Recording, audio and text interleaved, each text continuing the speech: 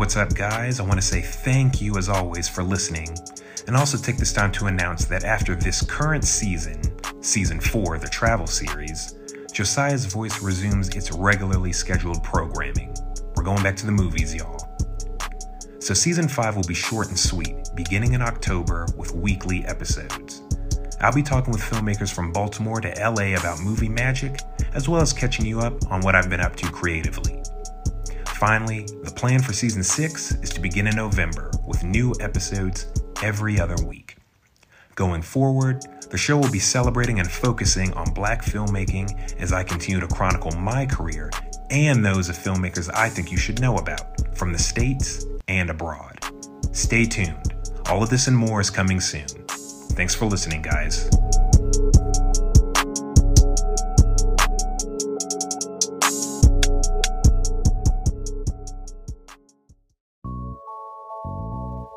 Hello, you're listening to Josiah's Voice. I'm your host, Josiah Bradley. In this conversational podcast, I invite you on my journey through TV, film, and writing. Plus, fellow artists visit with me to share their own unique creative voices along the way. Tune in and get inspired. Hello, everybody. This is Josiah. Welcome back to another episode of Josiah's Voice podcast. Really honored and really excited for this guest today. If you've been listening, you know that this has kind of also had a travel theme to it, kind of an international theme to it, which is very different. And I feel really blessed to be able to do that because, as you know, I'm venturing in East Africa right now. I feel really blessed to be able to have done this with my family and my friends. And we've been meeting some very interesting, very creative people along the way. This guest we met in Uganda. At the time of this recording, it's June, but I met this person in April of this year on a trip, a weekend trip with some friends for their birthday. And we kind of surprised them with dancing and singing from a local academy. And the instructor is here today to chat about the school, about her students, about her life, about the importance of art and dance, song, and more in her life. So I'm not going to try to say her last name because I don't want to mess it up. But I want you all to help me welcome Ruth. Ruth, welcome. Yeah. Hi, Josiah. Thank Hello. you. So nice to see you again. Nice to be here on your podcast. Thank you. It's wonderful to see you as well and to catch up again. It's always fun to see what you all are up to on Instagram. By the way, guys, I will link Ruth's Instagram, the school. The school is Grace Villa. I will link their information in the show notes and on the website so as that you can learn more about them, so as that you can support and everything. Yeah, Ruth, how do we say your last name so we get that right? All right. So it's India Bahika, but I usually say just break it up into two bits. India, like the country. India Bahika. So it's India Bahika. India Bahika. See? Okay. Okay. You're speaking with Shiga. Nice. Oh, is that the how do I say? Is it the dialect or is? Go ahead. Yeah. So I'm from Kabale, which is where you came for the birthday party, so Kabale is in southwestern Uganda. So it's a district on its own, and our language is Ruchiga. Mm-hmm. So all of our names have meaning. So Ndiabahika means I will eventually reach them, and it has a Christian connotation, so it's probably like I will eventually get to the saints in heaven or something like that. So all our names have meanings. That's actually beautiful. My middle name is Kendeje, K-E-N, Kendeje, and an airplane is Endeje. So my mom had me in her belly when she was flying to the United States, and my grandmother named me of an airplane. So my middle name is Kendeje. That's really cool. Wow. I like that. And you may or may not know, or some of you listen may or may not know. If we say see each other and this and that, that's because Ruth and I are on Zoom right now. That's cool. Yeah, names have power. Names are special. Your identity's wrapped up in that. So, but my name, Josiah, is biblical as well, and is got a few meanings like just God heals and God's fire, God's zeal, wholeness, things like that. So I remember Bradley because that's my last name, but I forgot what it means right now. Oh no, broad meadow, I think, or a lea, I think in English, I think is another word for a meadow or an open space. Mm-hmm. So like Ali. I think I'm saying that right. Yes. You guys may have to fact check me if you care. If not, don't worry about it. But I think I vaguely remember that. I think in English, Lee, Lea, actually, I think is another word for them for a vast open field or meadow or something. So let's get into a little bit more about yourself, Ruth. Would you mind telling folks? Thank you for going into the dialect and your names and everything and where you're from. Would you mind getting into letting people know how you got involved in dance and the arts? Great fella. Yeah. Yeah, thanks for asking. So nowadays, I introduce myself as the founder of Grace Villa, which is a home for girls. It's a sanctuary, a kind of safe space for children in Kabale. But I'm a child psychologist by profession. And I don't know if this makes me more interesting or less interesting, but I lived in the US for a while. And that's where that's where I went to college. And that's where I worked. I started working. So I was actually there for a long time, for about 2 decades. And yeah, it was home. It was home. I loved it. I liked what I was doing. All my friends were there. I lived with my brother, my big brother, Apollo. So you're in the world of film. So, you know, film actually was part of the reason that I moved to Uganda. So we had a group of friends. It is. So I had a group of friends, and every Friday would have a movie night and would choose a home, and everybody would take food, and then they would pick the movie and bring it to the house. So they were all American friends and not African Americans. They were all Caucasian Americans. So they went to, I guess, to Blockbuster or wherever you got movies from in those days, and came with the most Ugandan. I know. I was just reading all these. I was on Instagram following a hashtag about Blockbuster. No, so do I. I still have my block. When we move, I'm sorry to interrupt. I think you'll like this. Yeah. Hold on to your thought. When I was packing up to move to Rwanda, yes, I found my Blockbuster membership card. Your card? So I kept it. So it's here somewhere, here at the house. So nostalgia. Yeah, a relic of a bygone age. So, but yes, continue. So you and your friends would rent movies from Blockbuster. So I'm thinking. So I guess they looked for the most African or even actually Ugandan thing they could find. So they came with this DVD called The Invisible Children. I don't know if any of you have watched it. It's a documentary, documents the lives of children in northern Uganda who were abducted, a group called the Invisible Children. So there was this evil, horrible person in northern Uganda called Joseph Kony. And there was a war going on, and he was the person who had started the war. And as a way of creating his army, he would bring in little kids because kids are easy to indoctrinate and easy to, they can through little holes and pass through little places and basically create havoc. So he was this evil person who abducted little boys and little girls to make them child brides.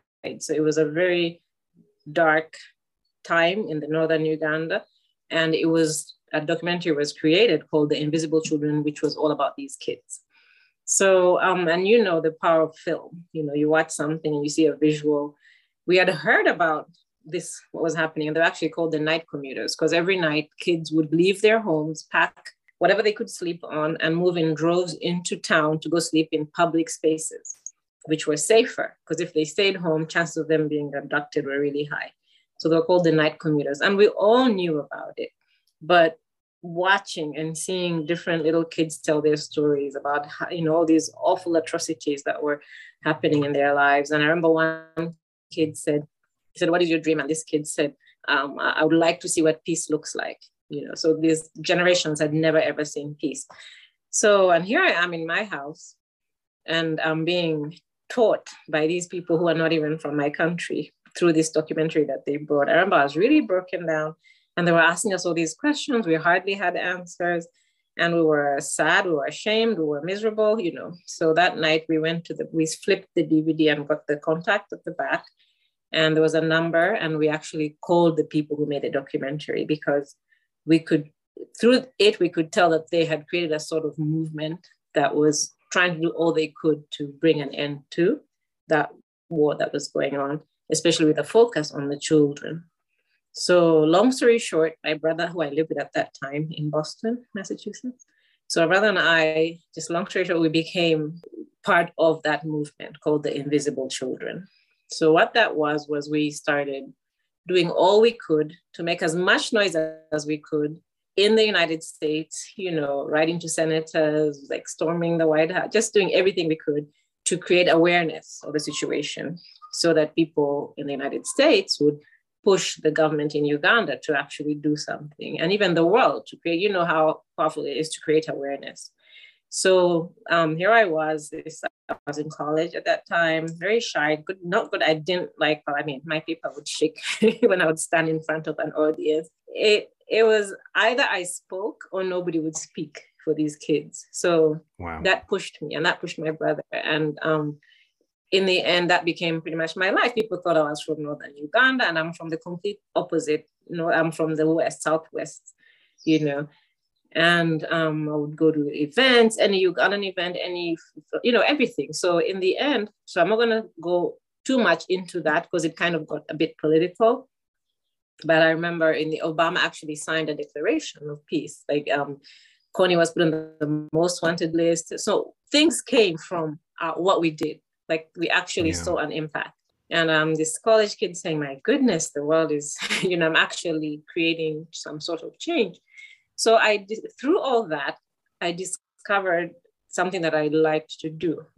That's a gift, actually seeing that this is something that brings me fulfillment. And this is actually where I want my life to go. So my holidays back to Uganda ceased to be just to hang out and party and meet relatives and stuff. I would spend a portion of it in northern Uganda, actually helping out in the schools there. Mm-hmm. And at some point, the war ended because of all the efforts, and it became a period of reconciliation. And I'm trying to build back this place that had been a war zone for over 2 decades.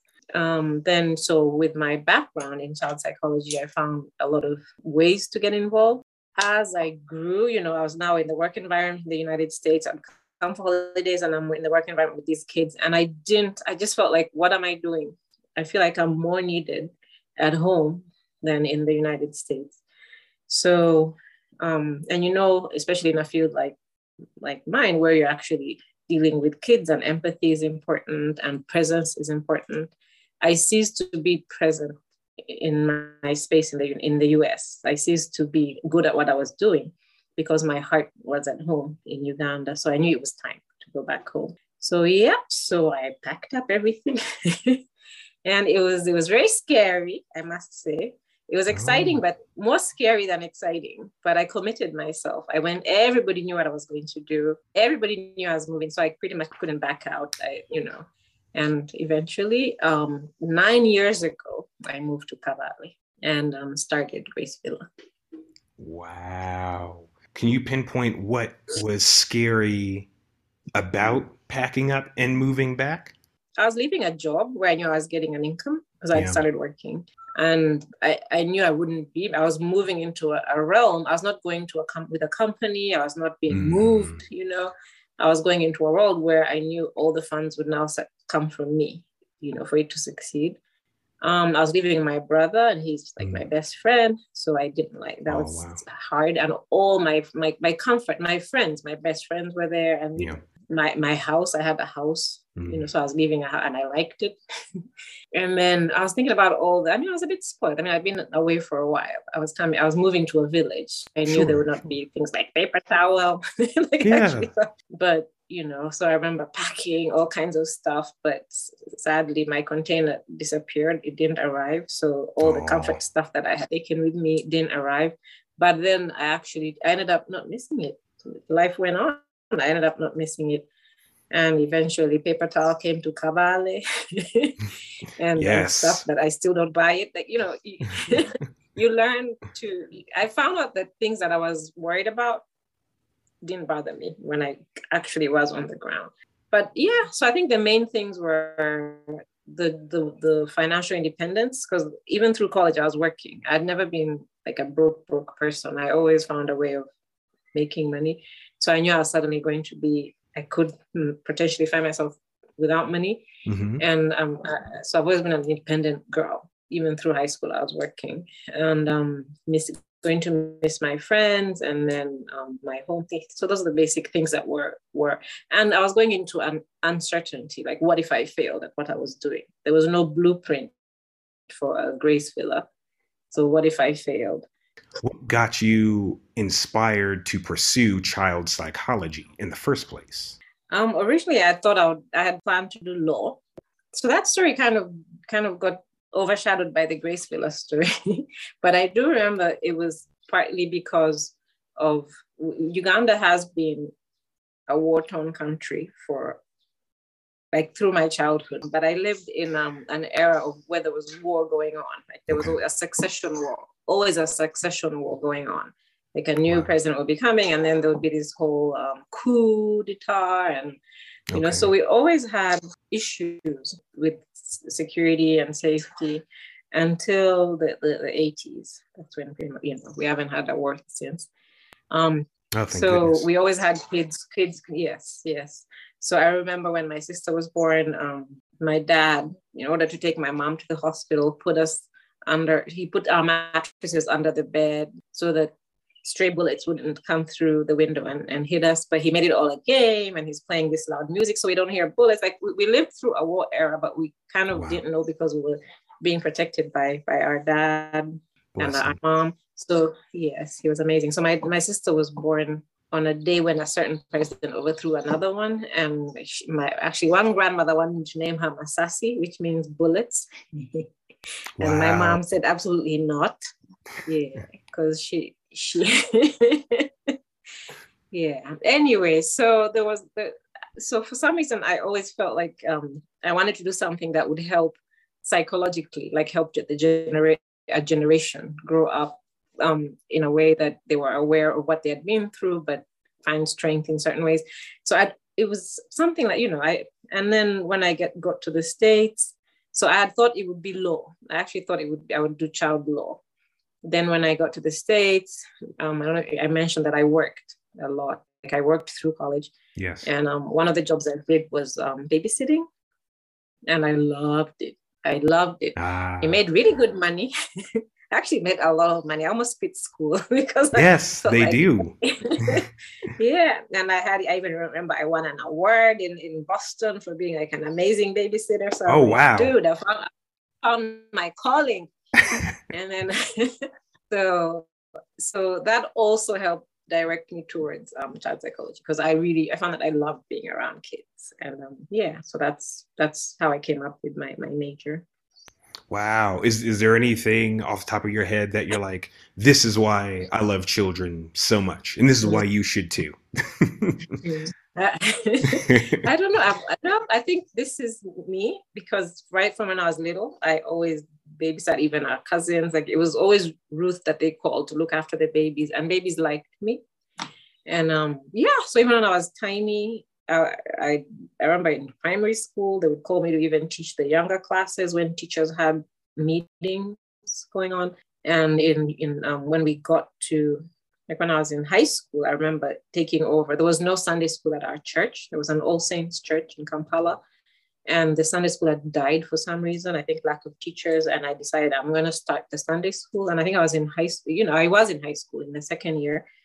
And I actually restarted the Sunday school, and it became really huge. And up to, like, I remember through high school, I would meet kids who were almost my age saying, "Oh, my teacher." So people thought I was older than I was. So I don't know. That's a good question. I'm going to actually think more about that. Why is it that I like being around? There's something about kids that I like. I just love kids, and kids tend to like me too. So that's beautiful. Yeah, I'm hearing it's reciprocal, and I definitely saw that in Kabali for sure. Just the energy, just the love, the camaraderie, just it just seemed like everything was just it's almost like you were an extension of them and they were an extension of you.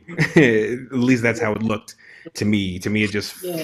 flowed, and it's just you guys, you all are like family, and that Sunday school teacher story is really cool because it sparked a question I hadn't even thought of, but it sounds like yeah, through your love of children and childlike energy and instruction, it's like you also, yeah, you discover that you are a leader. Would that be Mhm. correct? That's how it sounded to me anyway.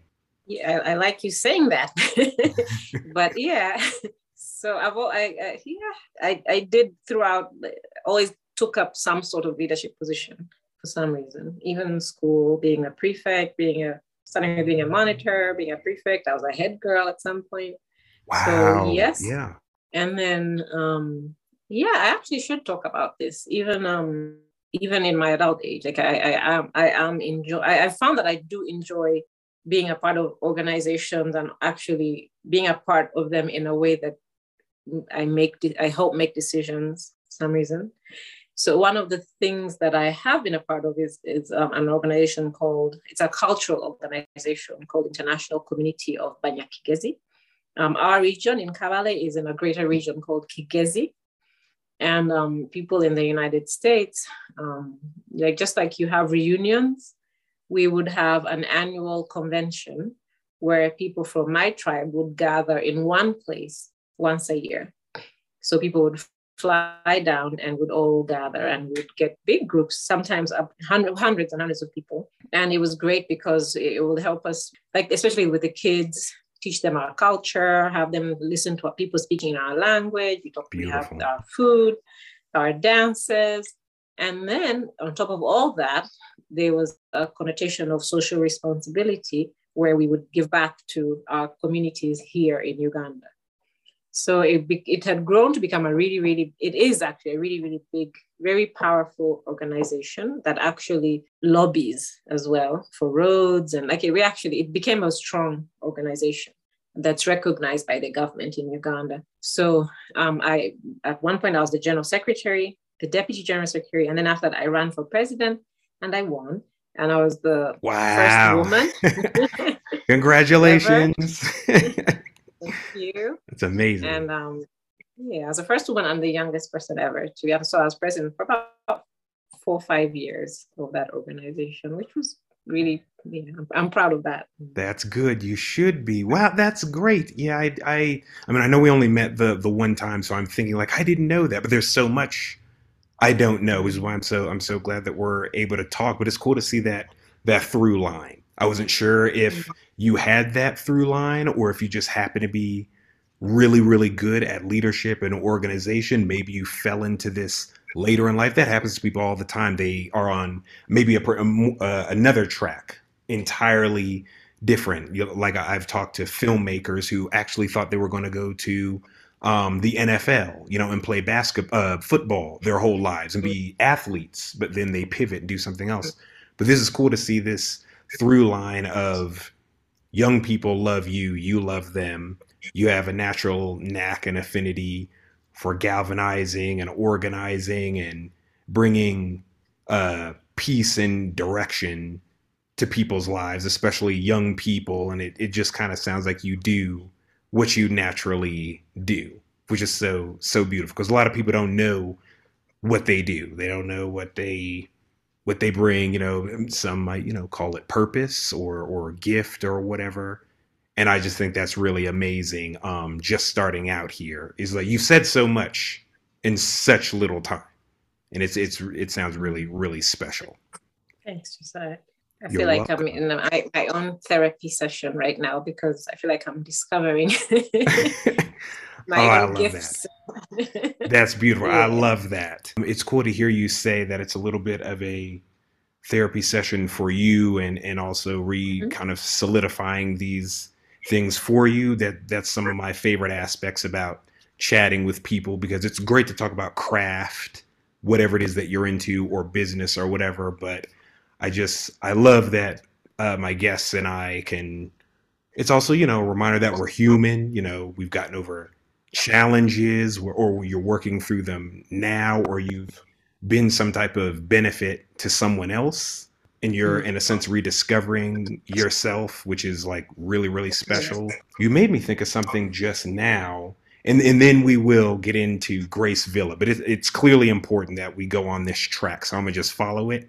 Can you think of a situation or even one person that you remember growing up who had that really positive impact on shaping who you are or cultivating what's special in you? Oh yeah, my parents. Look at me answering the question. You said one, and I said parents. No, that's okay. Yeah. So my mom, her name is Reverend Canon Grace Ndiabahika Nyonyozi. So she's the Grace behind the name Grace Villa. Okay. So I named it after her because of who she is in my life, and who she is, I guess, to the world or to the community. Mm-hmm. So she's a reverend in the Anglican Church, which is probably like the Episcopal Church in the USA. And she became a reverend in the days when women were not allowed to become reverends. But she was blessed to have a bishop who believed in women emancipation. And so when she came to him with that request, he actually ordained the first 3 women reverends in Africa, in the Wow. Anglican Church of Africa in Africa. So it was my mom and 2 other ladies. So they were trendsetters, or I don't know what you want to call it. So, but imagine entering a world that was for men for life, for generations upon generations, had only been dominated by men. So it was an unknown territory. But I feel like these 3 women, my mom included, just did it well. They were very tough, but not aggressive. They did it gracefully, but relentlessly. And they became mentors for all these women. There's now a big community of women reverends around the world. And in Uganda, mom and these other 2 women were the mother reverends. So I'm very proud of her. She's very gentle. We're from a tribe called the Bachiga, and we're known to be very rough. Do you remember when the girls were dancing for you? And I said, now you're going to go to, this is our dance, and we're going to create earthquakes and, and stuff. Yes, I because do. when we dance, the earth tremors.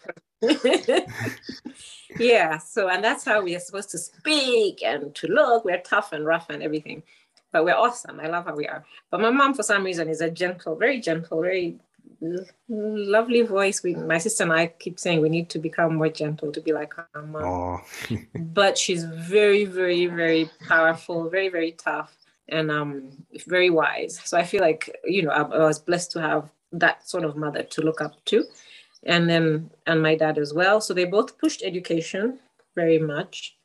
They were both very respectful of both men and women. So we grew up very balanced. I respected my brother for being a boy. He respected me for being a girl.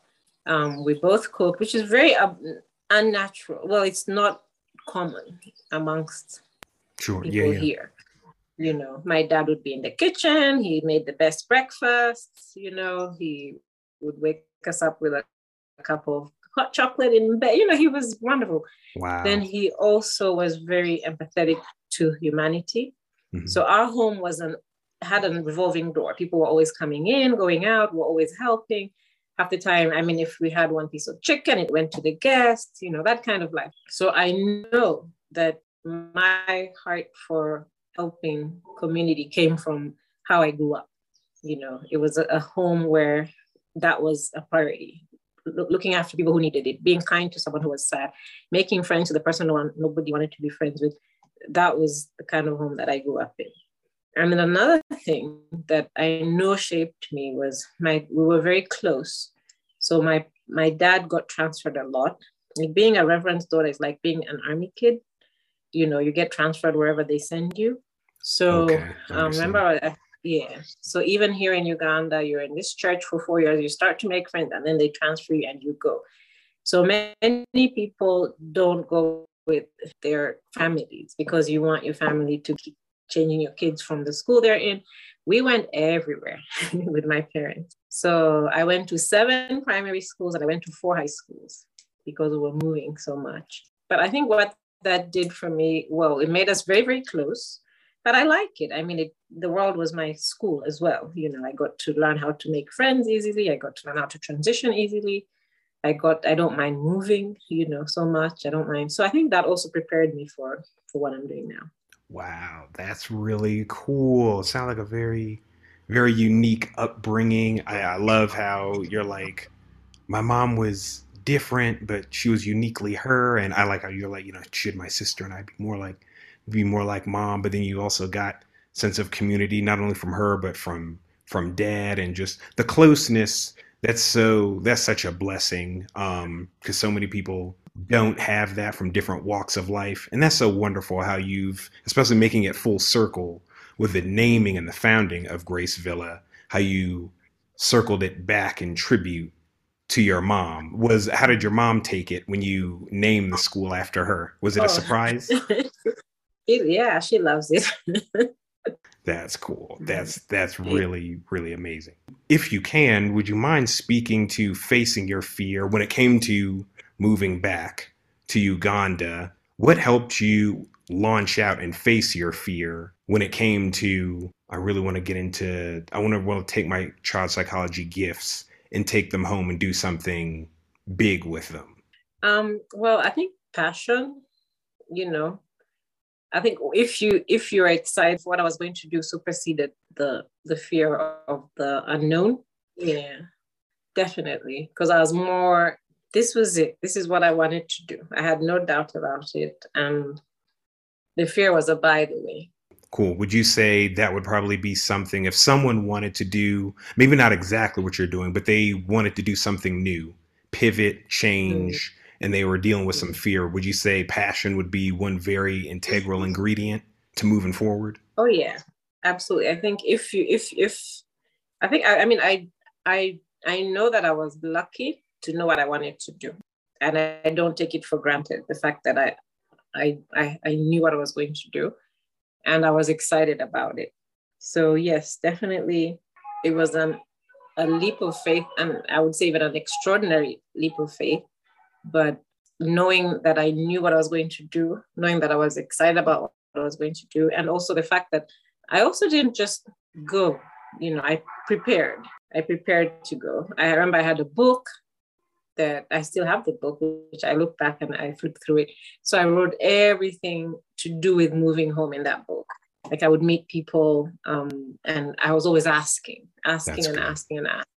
Wonderful. I heard that you said how you looked at YouTube channels. I didn't look at were those there in those days? 9 years ago. Well, I didn't do it, but I know I read a lot. I consulted people who were in the NGO world, and I found that there was a lot of paperwork on it. Like there was a lot of I found that it was great to discover that Uganda actually had a system in place. Like there's actually a handbook on opening a home. So there is a lot of really good material. So it's material, but then how do you translate the material to actually real life? So, I mean, I was always writing. And then I also, like I mentioned before, I committed myself. I came up with my brochure, came up with my business cards, and all my friends knew I was moving. Pretty much, I mean, how do you change and say, hey, I've changed my mind, you know? And people everyone gave me years. Most gave me like 2 years and said I would come back. Everyone would Oh, expect me back in Boston. okay. They You're said taking I bets. wouldn't last. Yeah. And then I'm a person who I mean I like a challenge. That's another thing. I like a challenge.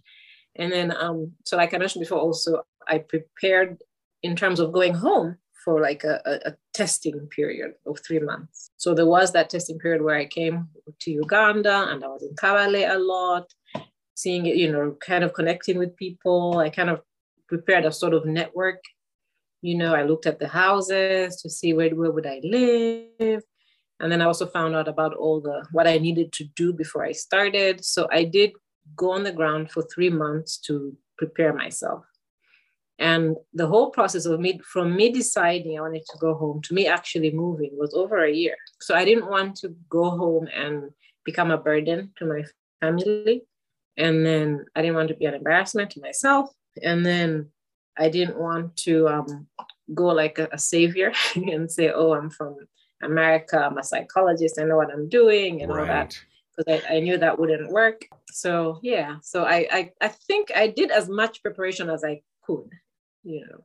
That's awesome, because you can only prepare in certain things in my limited experience, but so much, because if you're not careful, you could go too extreme. You probably heard the expression like, how do you say it? Paralysis through analysis, and then you don't do anything, you don't launch out, because there might be real circumstances and obstacles, sure, but it's like if you don't buy the plane ticket, if you don't register the business, register the academy, etc., whatever it is that you're into, it won't get done.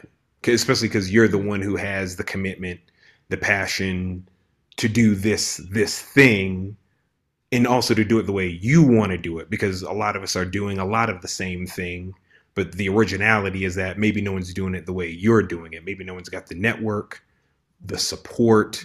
They may not bring in the students that you will bring in for a variety of reasons. So I think that's great. Had you always had that part of your personality of liking a challenge? Did that come easy to you, or did it develop later? I don't know. I mean, I guess there are moments when I've had, different obstacles, which I do. So I don't like failure. I mean, who likes failure? Right. I think all of us are driven by not wanting to fail, wanting to succeed. Yeah. So I think it helps, like you said, put fuel behind you if people challenge you, or if you don't want to get embarrassed, or if you don't want to, especially if you've declared something that you're going to do. Yeah. So no, I mean, I've never thought of myself as someone who looks for challenges, but I guess if it does come up, then you don't back down. I won't. Yeah. That's great. I've climbed mountains, and I'm not a mountain climber, but I've climbed mountains just because people said, "Ha ha ha, she's why did you pray?" You know. You're talking about literal mountains. Yes, I do climb mountains. For it should I even go into that? Please go right ahead. It came up as because I love home is beautiful, as you saw. Yeah. I don't. Did you like Kabale? It's pretty beautiful. Yes, and so beautiful.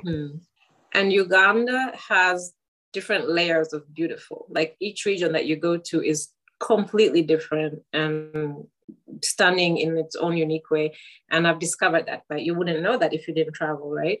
So one of the things that I have done is travel, like with friends. I have friends with tour companies who say, you want to ride along? I have some guests from the US, like how you guys gave us your bus. Yes. Anyway, yes. So I've discovered I loved it. So we were trying to find creative ways of making money for the home. And we decided, instead of doing a typical, like a run or a walk, charity walk, why don't we do charity climbs instead? So I'd never heard of anybody doing it, but apparently people do, but I'd never heard of anybody doing it. And so we have a really great mountain here. So we have the Virunga Ranges, which we share. Even Rwanda has some of the mountains, like, I don't know which ones you have, Nyiragongo, I don't know which one you have on your side, but there's this mountain range. And some of the mountains are in Uganda. So the highest is Muhabura, Mount Muhabura or Muhabura, depending upon who you talk to. So I climbed it with a group of people who just climb hills and mountains for fun here in Kabale. So I said, this would be a great first one for Grace Villa. So we called it Climb Mount Muhabura for Grace Villa. And we put it on Facebook, on Twitter and everything, and we put a cost to it, and people came. Like people actually came, and they actually said it was the biggest number of climbers that they had ever had on that mountain. Wow. And it actually raised some great money for the home. But even better than the money that it raised, it created a network, because everybody that came to climb, part of the climb was to pass by our home to see the kids. They all fell in love with the kids. So we created a group to help us coordinate. Just to say, we're meeting at this point, or have you paid this, or make sure you get the right sneakers or climbing shoes, things like that. And it was supposed to dissolve after the climb. But everybody who was on the group said, no, we're not leaving, not going anywhere. Let's change the name from Climb the Mountain and let's call it the Grace Villa Family. So that was about 7 years ago. And that Honestly, Wow. that family has upheld me. I don't know. It's one of the things that I attribute to us still existing Hmm. because they actually became family. They became, in fact, two of the people who were with us when I met you, Hmm. I met them on that mountain climb. Oh, wow. So I Okay. met you because of one of the people who, Grace, her name is Grace.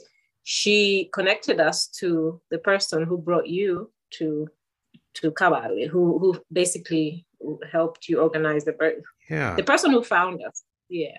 So I had never met her before. Saw the climb on Facebook, signed up, came, and is now the kids call her Auntie Grace. They actually some think she's their relative, you know. So it became. I remember these are kids. My kids, most of them don't have parents; they're orphans. So Okay. it created a whole network just for my children. So yeah, and the only reason I climbed was because the porters, the ones who carry the backpacks and stuff, laughed and said in their language, thinking I didn't understand. They thought I Ooh. was all fancy and speak the language, and they said, "There's no way she's gonna make it." Ooh. Yeah, I hope they and didn't I bet made it. money. I know. That is so amazing. And you said it was 7 years ago, and that's still helping. It grows. So Yeah. we try, we do a climb every year or so. So since Okay. then we've done 4. So Okay. the network has grown, but it's actually the ones who came on the first one are usually the same people who come for the new climb.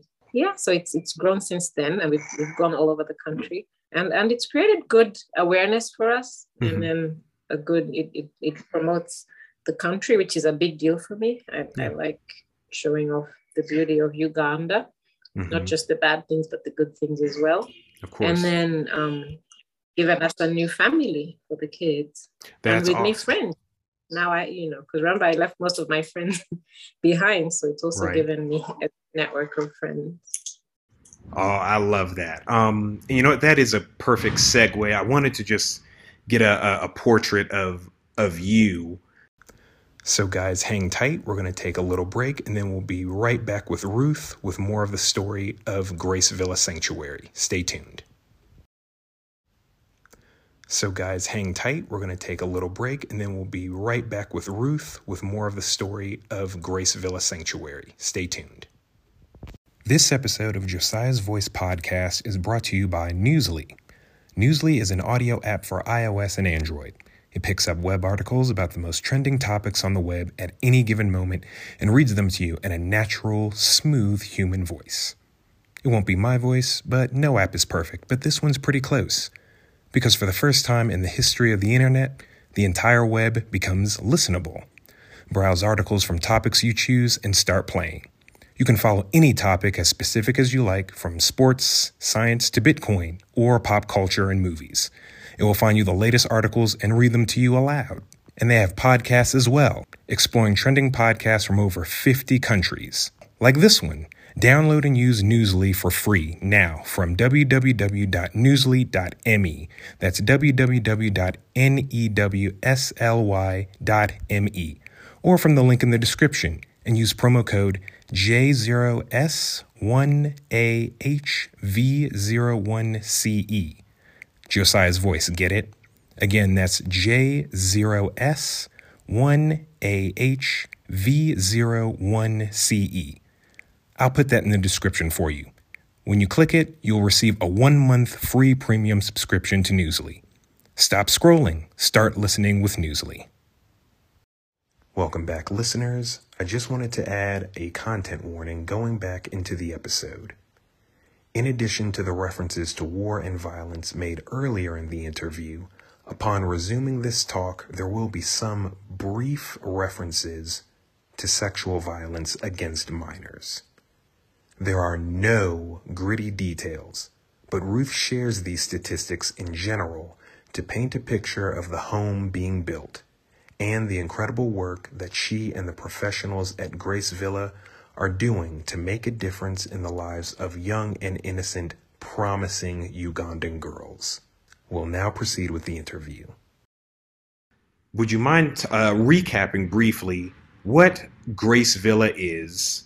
And would you mind sharing some of the beginnings of what it was like founding it and putting it together, and the offerings, and what makes it so important.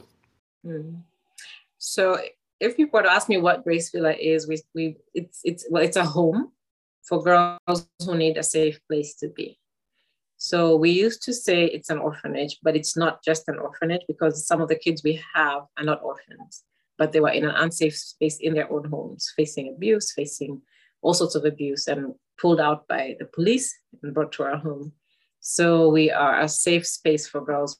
So right now we have 215 children in our care. Wow. But in the home, I live with how many are we now? I think we're now 25 kids in my house. By the time a kid comes to live with me in the house, you just know that we failed to find a safe home, because our preference is for them to be in a family environment. Sure. So the ones who are with us are the ones who we failed to find a family environment for, or if their family was unsafe. Yeah. So at this point, we only take kids who are brought to us by the police or by probation officers. We don't accept kids unless they're brought to us, in those situations. So we work really, really well with the police and with those stakeholders. So we do. So our home set is just a home. My vision, what I wrote down in that book, was to have a home for a maximum of 20 kids, who were only going to have 20 kids in Grace Villa.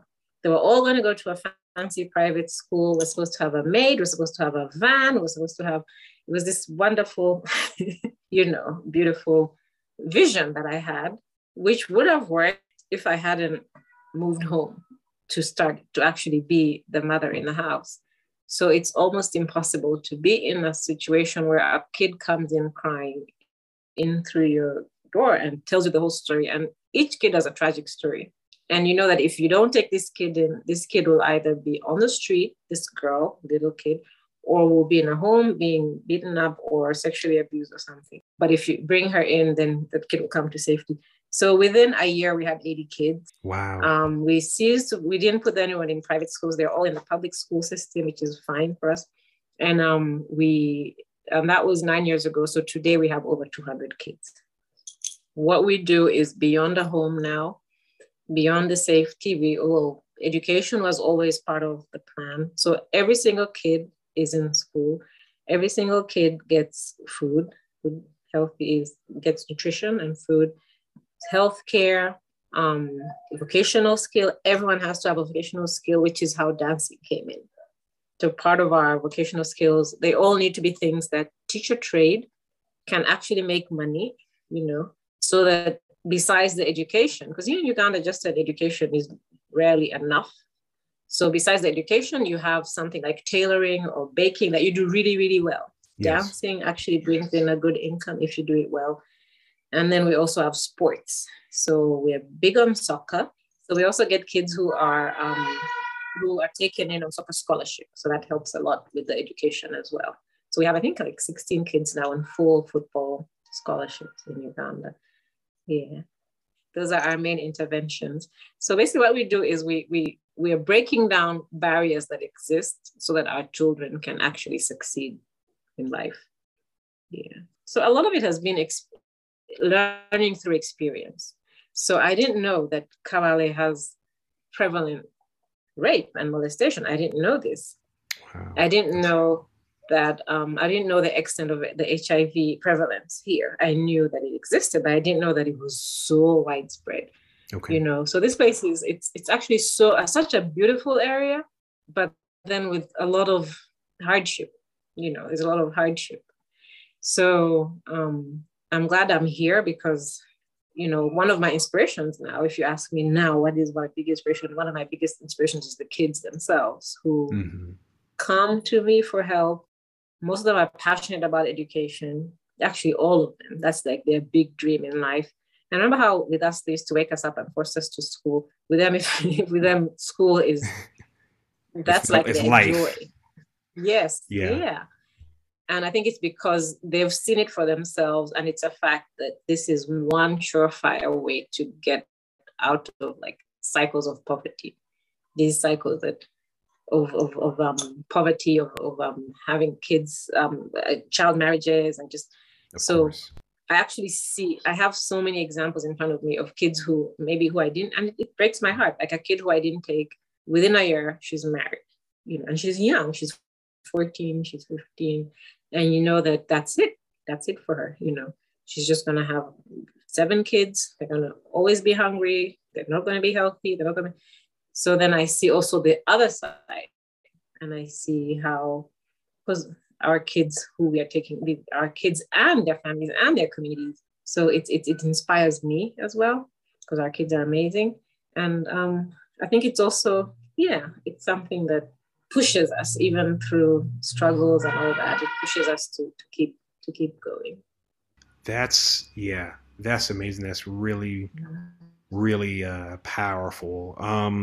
How did you determine finding the right other instructors and adult professionals to help you cultivate this culture and this curriculum and make this home safe? What was that like, kind of assembling your team? Good question. Sadly, I didn't have a team because I couldn't afford a team in the beginning. I didn't have a good team. Yeah. So, but I was so lucky in those 3 months that I came prior to starting the home. I met somebody, a young man who was the youth chairperson. Basically, it's like a government position, but it's given to youth, like college age. So he heard about what I was planning to do, took my card, gave me his, and just became a lifeline. So he's the one who helped me get registered the right way. He's the one who helped me learn that you need to be friends with the Boda guy, and which market to go to, and all those things that I would have never ever thought about. So, and he also introduced, and then I also joined that group that walks, the trekking group, and through that group I met headmasters and nurses, and so they became our network of people who I would call when I needed help.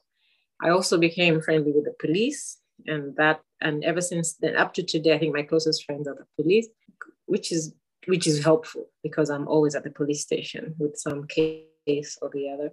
Wow. And so to get the right help, and I don't know who listens to your podcast, so I'll mention it and say we're constantly looking for people to come and help. Like if someone wants to take a sabbatical and come and teach, or wants to take a sabbatical and come and help in administrative work with us, we would be really, really grateful, because we're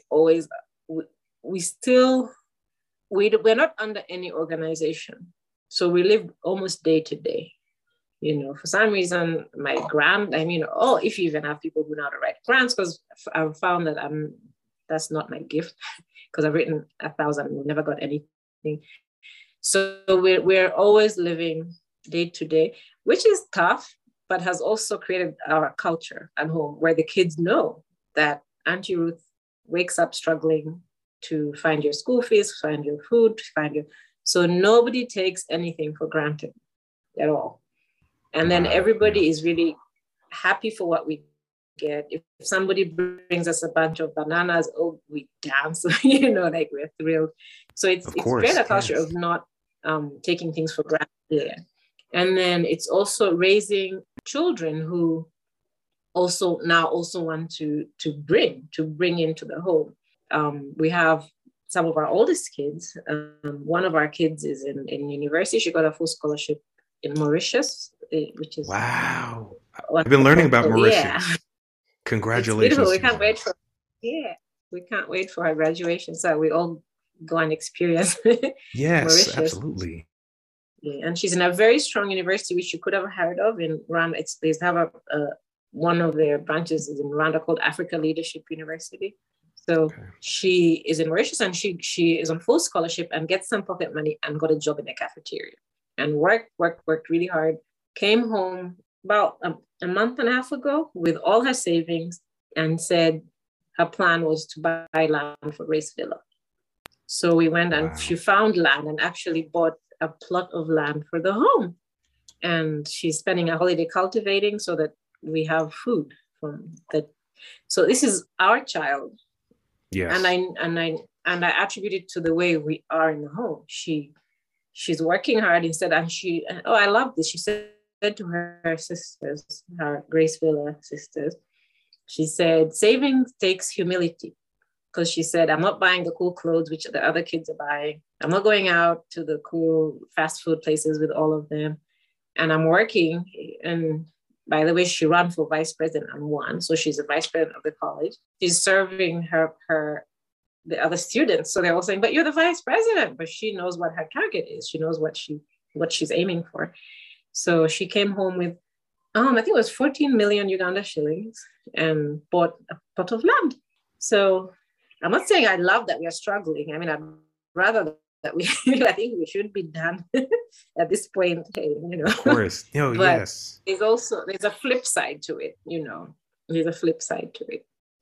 I also purposely wanted it to be a Ugandan, an African run and funded, not only, but predominantly. I wanted the girls to grow up proud of being Ugandans. Yeah. And what brings that pride? Who are you surrounded by? Who is uplifting you? Who's lifting you up? Maybe I don't know if I should go here or not, but there was a tendency, there is, for if a foreigner, like a person comes in, I'd say a white person, I don't know who comes. People get excited when they see, so people would get excited when they see people of a different color come in to their school or into their village, because they always attributed this to wealth, Right. And they always knew that the people who were rescuing them or paying for their education were always a different color. But in our home, kids know that it's everybody. Yes. Okay. And to be honest, the people who are more there are their color, So, and to me, that was very important. Yes. So for me, that was very, very important. So, but one thing that it's done is, we're struggling financially, but we are making it. So it's been 9 years. We hit 10 years next year. And I'm very proud to say that we were funded by a woman, Yes. We are a woman-run organization and an African woman-run organization, and then predominantly funded and supported by people just like the kids. Wow. Has that all made sense? I hope it's come out right. Yes, no, that all made sense. It's everyone's contributing, but it's also like you said, it's African, and then you whittle it down. It's Ugandan women saving women. Everyone's contributing, but it's that sense of, that makes perfect sense, of just putting that strength, wisdom, savviness, education, humility, lovingness on display. And it's like you're taking in yourself and being able to bask in the rewards as they come. You face the challenges as they come together, but it gives you a sense. It still solidifies something powerful about yourself. You get to learn something about yourself. On that point, yes, all of that made sense, Ruth. In addition to that one student you mentioned, who's like, she bought a plot of land, she saved, she sounds like a superhero to her other sisters. Are there other areas where, great or small, but I mean, it's all valuable, where you've been seeing that African, that Ugandan, that sisterhood pride in your girls over, are there any standout things where it's taking root, they're coming into their own? Yes, absolutely. COVID was a tumultuous time, a very strange, sad, awful time. Yes. But it also revealed a lot for our home. So one thing, schools were all shut down for over 2 years in Uganda. So we had to come up with creative ways of keeping our kids educated. And I love how everybody stepped up. So we actually had classes, and they were run by the older girls. So we have all ages in the home, from little ones who are 4 years old all the way up to kids who are in university. Okay. So it's just like any other home with all ages. And the university kids all came in when they were in high school. So they've been with us for 8 years, through that. So I love how everybody just took charge. So our kids who are now back in school, many of them are reporting that they are ahead of other kids because of the interventions of their sisters. We Love also it. did online classes and all that. But I love how home is run by the girls. Home is actually run by the kids. So the one graduate that we have was hired back as our accounting officer. So she's in charge of our finances. And so another girl in university she had planned to do social work. Then when she taught during the COVID break, she fell in love with teaching and has changed her major to education. So she's now doing education because Wow. of that. And so then I don't, so I'm just seeing a lot of empathy amongst the kids. So one thing at the home, we do not, I'm raising the kids to be welcoming, okay? And not welcoming of people who look fancy in cars, but even people who come barefoot and all that. But the kids themselves are learning how to respect every level, because we're actually fed even by women who have nothing, who walk barefoot, who dig for a living and get their harvest and bring us potatoes, bring us eggs from their chickens. So because they know what we're doing, that we're taking care of kids in the community, and they know that we're not funded by any big organization. So the kids are learning how to respect all levels of humanity and be wonderful to people. And I like that, because one of my pet peeves is arrogance, Mm-hmm. And so respect for all levels. So we do a lot of outreach, and a lot of the outreach is brought to me, like the ideas are brought by the girls themselves. Like an old woman's house has fallen, and Ruth, can we go and help build the house? And then we'll spend weeks building with mud, like literally building the house. The kids, well, not me personally, but the girls themselves. Mm-hmm. And so I like this. I like how the girls are. And there's nothing that makes me happier than people coming and saying, "Oh, you weren't home, but we didn't. It was great, without you there." How did you raise girls who were so welcoming, who were so outspoken, who was so? Because here the tendency is for girls to not look you in the eye. It's not a tendency, but it's how they're actually raised. So a respect thing is not to look adults in the eye and not to look men in the eye. Girls are usually supposed to be all meek and down, look with their eyes facing down. But then I teach them, have a firm handshake. Mm-hmm. Be confident. Don't be arrogant, but be open.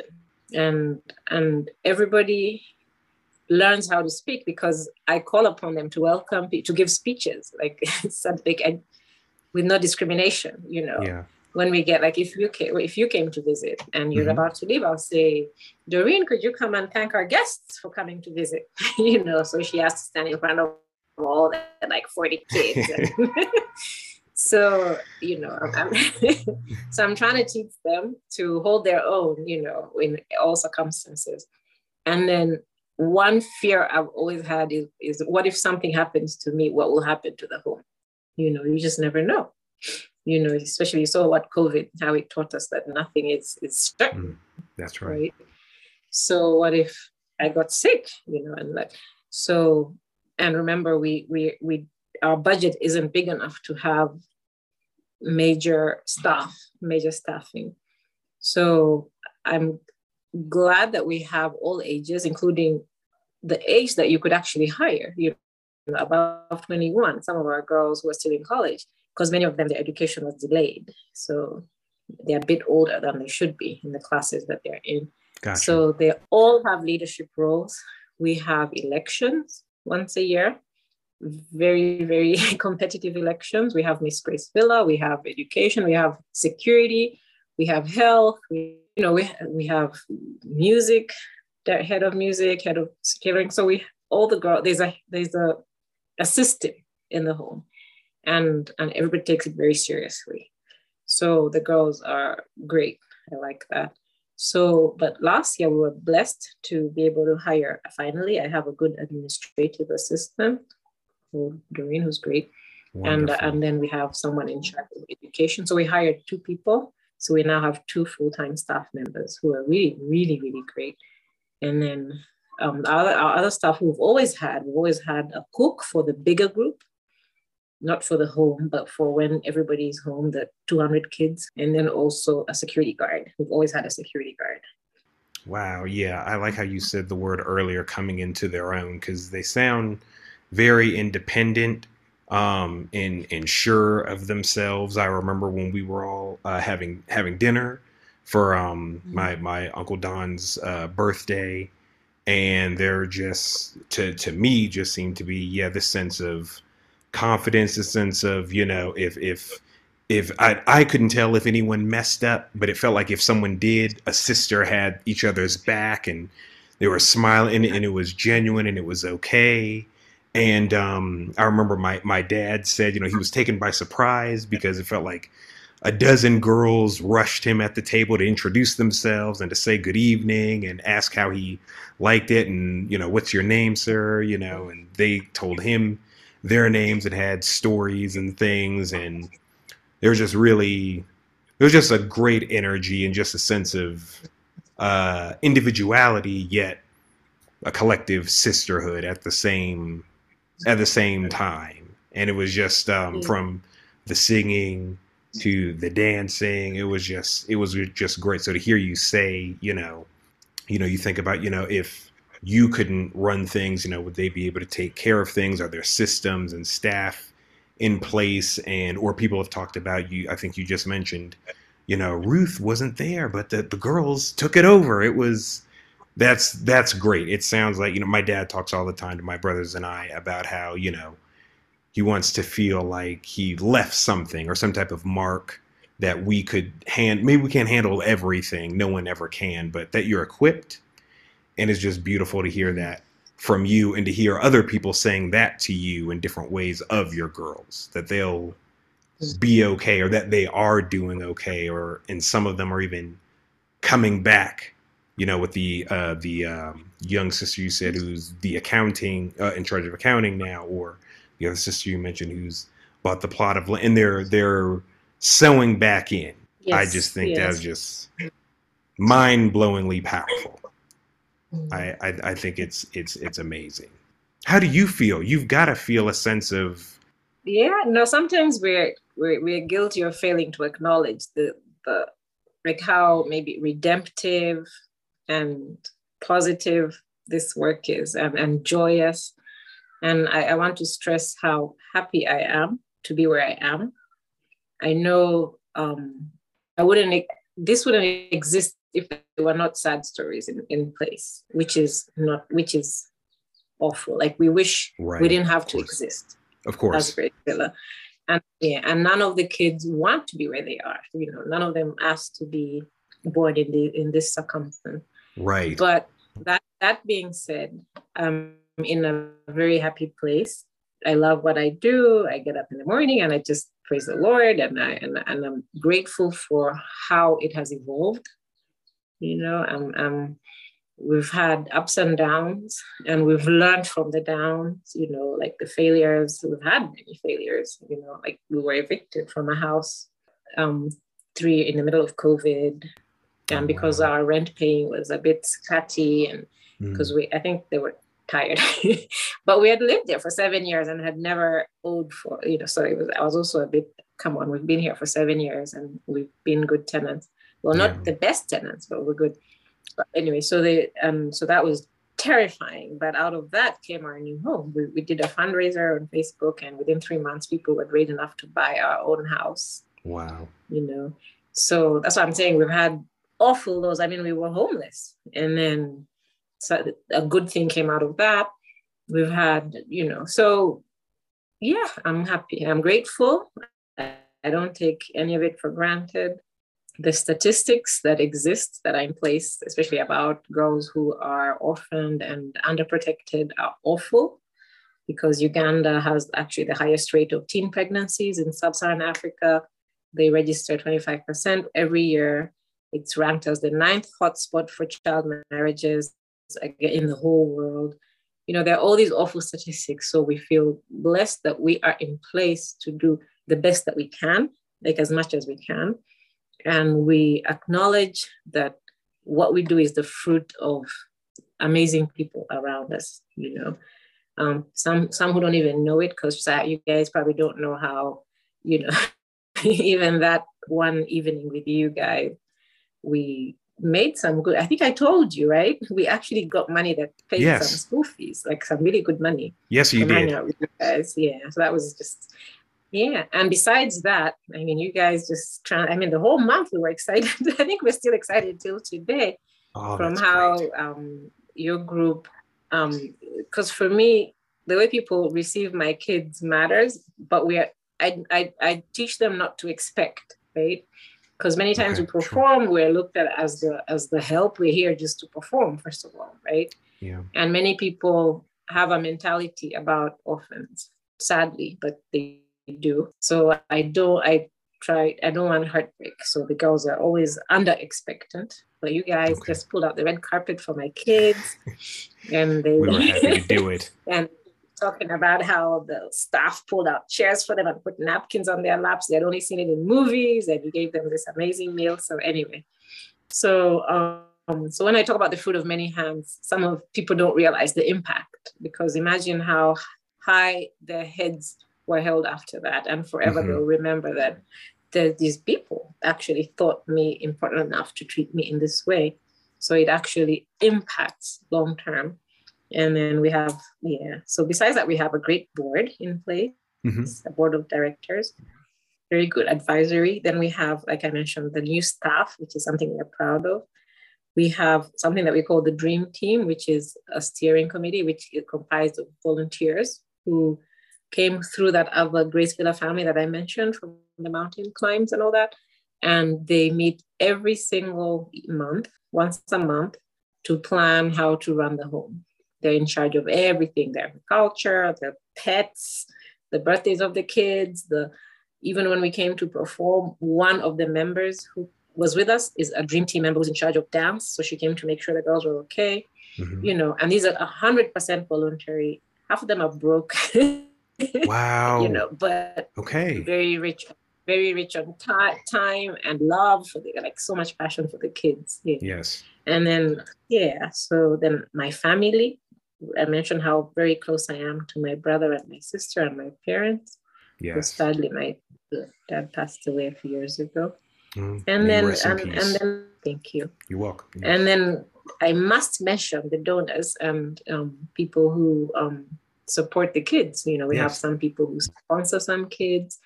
So so it's all this whole collective that comes together to make what we do possible, and I feel blessed. Good. You should, and and it sounds like you've done a great tribute to your father as well, to his memory and everything he instilled in you and your siblings, and to watch it spread out to the home, to Grace Villa. It's just wonderful to see how he was used and how you've been used to bless other people. And may God continue to bless the work of your hands and those of your staff, those of your family, the donors, everyone, the system. You never know where the blessing is going to come from next. But there are things, in my limited experience, in place behind the curtain, behind the scenes. And it sounds like you've alluded to them already. You think you've had challenges, but then things came through somehow, and sometimes better, like the one home you mentioned, you had the eviction, but then something better. You guys held it together. I'm sure it was terrifying. I don't know what that was like, especially from a leadership position like yourself, all that love and generosity and all these young ones looking to you, but a way was made out of no way, thankfully. And it just sounds like a lot of faith muscles, as well as skill set, expertise, networking, genuine friendship and connection. All of it just seems to kind of be working in concert to contribute to the home. I think that's beautiful. Is there one thing you'd say you said they call you auntie, so I guess your nieces have taught you? Like I mentioned before, they've all had a tough past, but I love the way they're not allowing their pasts to define them. Yes. I don't know how to say that any better. Yeah. Yes. Yes. Um, you met them yourself. They are not miserable. You know, they Not at all. do. Not at all. They're it comes out maybe when we're having because we have nightly fellowship. So sometimes in fellowship they'll talk about their past, which I like. I mean, it's important it's cathartic and all that about their past, but they don't allow it to define them. Instead, they use it as a stepping stone. They use what they went through to push them to greater heights. They're so loving and their hearts are open. So they challenge me. Yeah. They challenge me, and I think they are one reason why I don't allow scary times to take over, because if they've been through what they've been through and have come through with such grace and still having so much joy in their hearts, then who am I to cry over something as through over life? Yeah. So yes, so they are now, I think, one of my biggest inspirations. And I can't wait to see what they become. I'm already seeing part of it, but I can't wait to see the future. Yes, that's So, beautiful. It's 9 years now. Here's to nine more times infinity. yeah, yeah. Because you must be, and yes, you've said it.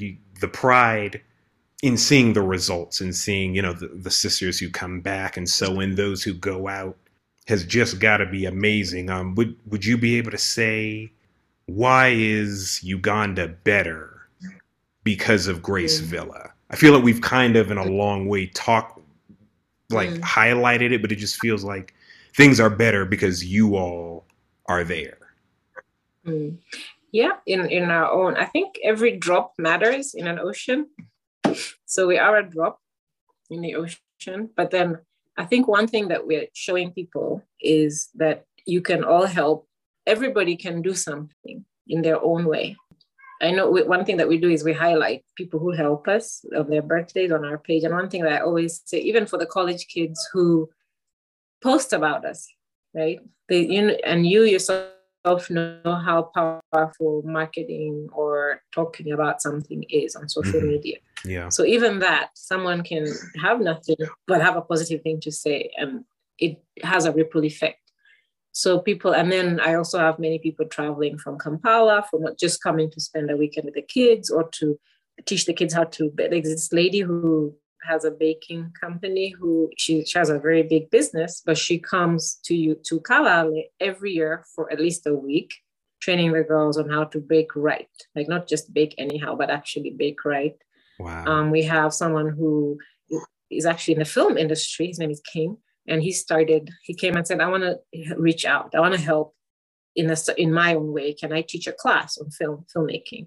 And I'm like, yes, please, yes. So he's been coming, I think for now 4 years almost, every single Thursday. And he started with theory. He started with, like they never touched a camera. They were like, when are we touching cameras? But he was teaching them the real, like the foundation of Yeah. it all. And now they're editing. They actually have documentaries out, my kids, acting, editing, everything, directing. And so I love that people are giving back and we're talking about it so that other people know that it's not just foreigners who help, Yeah. even as Ugandans, they can be very impactful. And we're giving them a way of giving back. We're giving them the platform to do it because people are kind. They want to help, but they don't know how. So we're helping with that. Then I also like how we are changing the local communities because I talked about gender violence, gender-based Mm-hmm. violence and all that. And one of the reasons it exists is ignorance. Honestly, I mean, it sounds odd, like who would be ignorant about it? But people grow up thinking it's okay to hit a wife or to hit a girl because this is how they were raised and this is what they've always seen. And so we're actually we're helping to dispel myths and wrong norms through, and I think the only way you can do that is having like long-term programs, not just saying we'll talk about it on the radio once and that's done, or they'll watch a movie and they'll be fixed. No, it's long-term, it's systematic, and men are seeing their daughters going out to dance and coming back with with money for the home, giving the home food, right? Or they're seeing their kid like Chirawo, who was really marginalized as a girl, the girl who I mentioned bought land, coming home and buying her grandmother a phone, or actually bringing food into the, so they're seeing the impact of educating a girl, because the norm was you educate the boys and you marry the girls off, right? But they're seeing, even through COVID, we supported our kids. I mean, people really, really supported us through COVID. Like, we got a lot of help, a lot. We didn't struggle because of support. And the support was spilled over into the community, the families that looked after have our kids in them. So these families are seeing the girls actually feeding the home. So basically, I'm just trying to give examples of how norms can be shifted. Yes. Just from exposure and yeah. And so I think those are my main two things that I love of what we're doing. Yeah. I think that's really, really powerful. And I think it's great that to a point you made earlier, and if this talk has contributed, I'm so thankful, with yourself, with your nieces, with everyone at the home, where yes, it's important to take the time to do what you're doing and reflect on the triumphs, because I like you mentioned the catharsis earlier, because yes, a lot of great many of them have come from dark situations. We're not trying to paint over it and pretend it didn't happen or anything like that. We're trying to bond together and bring the right people, the right men and women, and especially the right women of intelligence, of integrity, of generosity, of expertise, to kind of hold your hand through it, or if not hold your hand, listen, be a sounding board, be some type of force for good to gradually move forward toward wholeness. And I thought that was, because that's great, because it's so easy to get caught up, and I'm sure you remember it, maybe slightly different in the States. I definitely still remember it, where you get really goal oriented and you don't give yourself the grace to Yes. to see where you've come from, to process in a healthy way. Maybe this is bothering you. Maybe these nightmares or these failures or embarrassments or whatever, because you're a person. You're not raising superheroes, but you want people to discover their powers inside for wholeness, for a healthy life, for a future. I just think that's just amazing. This has been great, Ruth. I just got a couple more questions for you. It's been a really powerful discussion, and it's been really fun to also reconnect from that night, because it was all you listening. It was amazing. My Uncle Don. We all had a great time. I didn't know what was going to happen, and so when Grace Villa came through, and I was just like, "Yo, we got authentic Ugandan dance and song," and just like, I thought it was my birthday. It was, it was, and just be able to we all felt the same way. You all feel, that's beautiful. And to have, been able to contribute to the donations, and they had all these amazing shirts and hoodies and different really cool merchandise. They had a booth set up and this and that, and it was just, man, it was just really a blessing. I can't stress it enough. You guys really blessed us. You definitely blessed me a lot that night. I won't soon forget that night. Is there something you would say to your younger self now, looking at what you've accomplished, what you are accomplishing, what's being realized? It's not your head anymore. Some of these things, they've materialized. Is there any advice or anything you would give to your younger self? Well, I'm glad that I think I like how my life evolved, both good and bad things.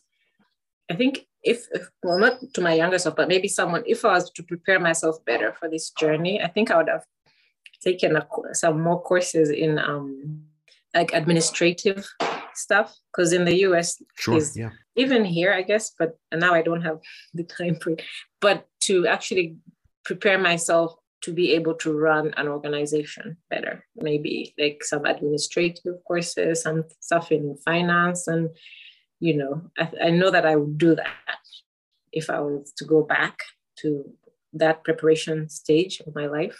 And I think I'm happy with the way I retain my friendships. So we shouldn't, I'm glad that I retained my old friendships, even from way, way back. Those have helped me a lot. They kept me grounded and supported me because there's a tendency to just become about, when you're doing your own organization, it's a bit dangerous because it can consume you. So if you don't have people to keep reining you in, and because it shouldn't, my convention should not, I don't want people to always look at me and say, oh, fundraising, she needs money, Sure, yeah. But that's something that can happen because it's your life. That's mainly what you're thinking about. So I'm glad that I have, besides my family, I have friends who look at me as Ruth, and keep me grounded. I'm grateful for my spirituality. I'm born again, and I know that has helped me a lot, because it's as much as there are wonderful things involved in this, there's also I deal with a lot of tough stories.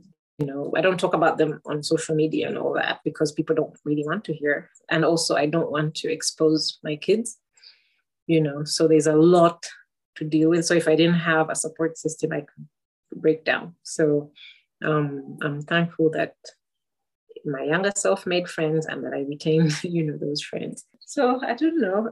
I don't think I've said anything profound here, but yeah, that's about it. No, that's great. No, but I'm sure it was for somebody, but if not, it was honest. Yeah. Very, very honest. Thank you. So let me see.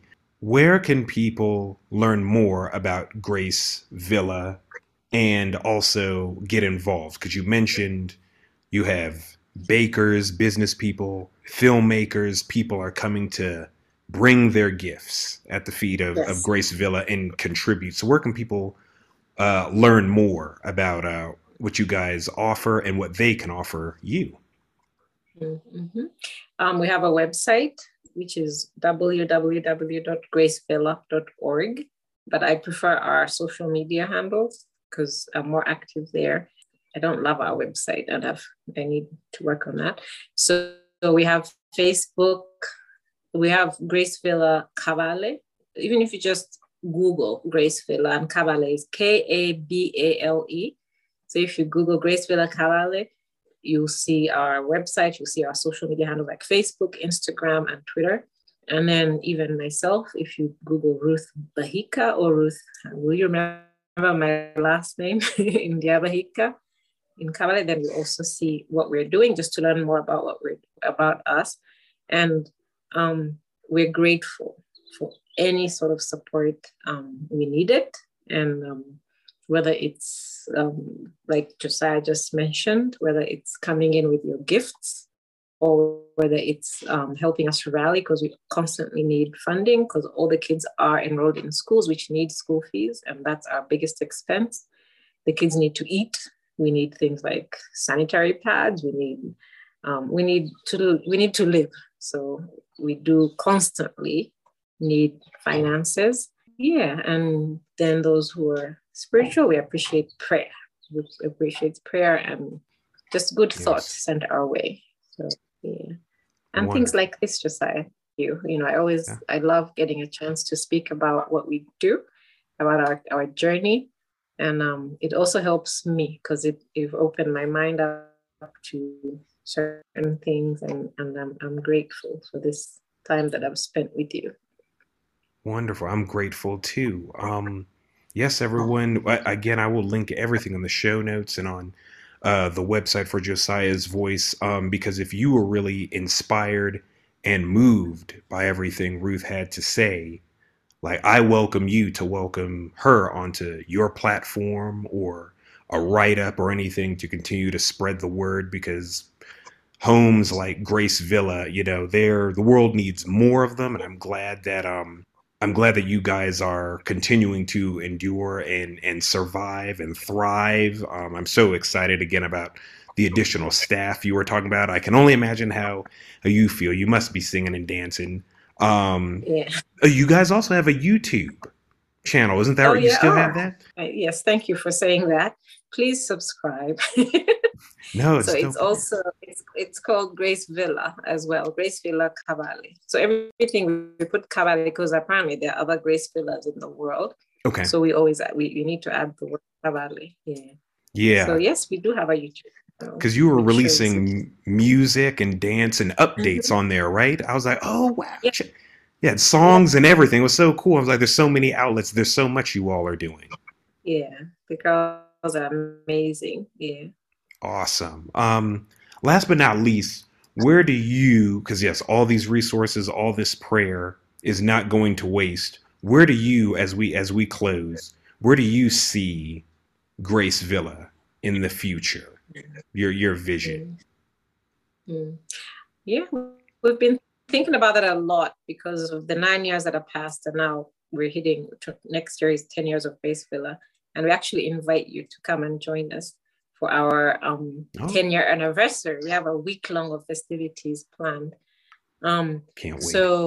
so we realized the importance of having a vocational center of our own, like a big space that not a school, but a vocational center where we'll have a stage to perform on and invite people to come and watch us perform, and a space to practice, not under a tree because of our, weather and dust and all that. We want to have our own little coffee shop in that vocational center, which is an outlet for the things that we bake. In that place, we'll have a space for tailoring because we have some really good machines that were donated to us, but we need a proper space in which to do that. And that tailoring center, after COVID, we evolved to also include parents or guardians of girls who look after us, who lost their jobs during COVID. So we need a bigger space for that. And it will also have a place for making shoes, like all the different things that we do. We do mat weaving. So we need a proper space that will house all of that. So that's what we're working. That's what our goal is for 10 years of Grace Villa. So growing up to become a bit more self-sustainable through that vocational training center. Or it will have a proper library. Right now, our library is our garage because we don't have a car. So we turned our garage space into a really fantastic library that is open to all kids in the community. And they really, really come through. So we want a Beautiful, bigger, more beautiful. proper space. So basically, we're just creating a bigger space in which to put all our different projects and activities in it. So that's where we see ourselves in the next couple of years. That's exciting. I got really excited, especially when I heard about the library, because I think we talked about, I'm a big bookworm as well. So that's great that the girls and the community children can enjoy. Ruth, this has been a real blessing. Been a real treat. I'm glad that I could contribute to the platform for Grace Villa and the work that you're doing. I know this is going to be a blessing, and I just continue to pray and will continue to contribute in whatever way I can to the expansion of what you all are doing. Again, I don't think it's going to be forgotten anytime soon. The eyes of the Lord shine brighter than 1,000 suns, and he sees what you and your staff and your family are doing. So guys, again, all of the information that Ruth and the story she shared, I'm going to link all the social media and websites, YouTube and everything, so that you can get involved and from there even learn about other programs like this as you feel led, because they're all doing the same blessed work, just in different ways. And it's just all about community. That's definitely what I've gotten from this talk. So thank you again, Ruth. I'm glad you had a good time. Guys, I hope you guys enjoyed this, and I'll talk to you next time. See ya. Thank you guys for tuning in to Josiah's Voice, the podcast. Subscribe on all listening platforms, and you can keep up with the show on social media by following at Josiah's Voice Pod on all social media. And keep up with the show on the blog. Subscribe at the blog at www.josiahsvoicepodcast.wordpress.com for all the show notes for each and every episode. And if you like my theme music, the song is called Emotion. It's by Mateo. Subscribe to him on iTunes and Spotify. Thanks, guys.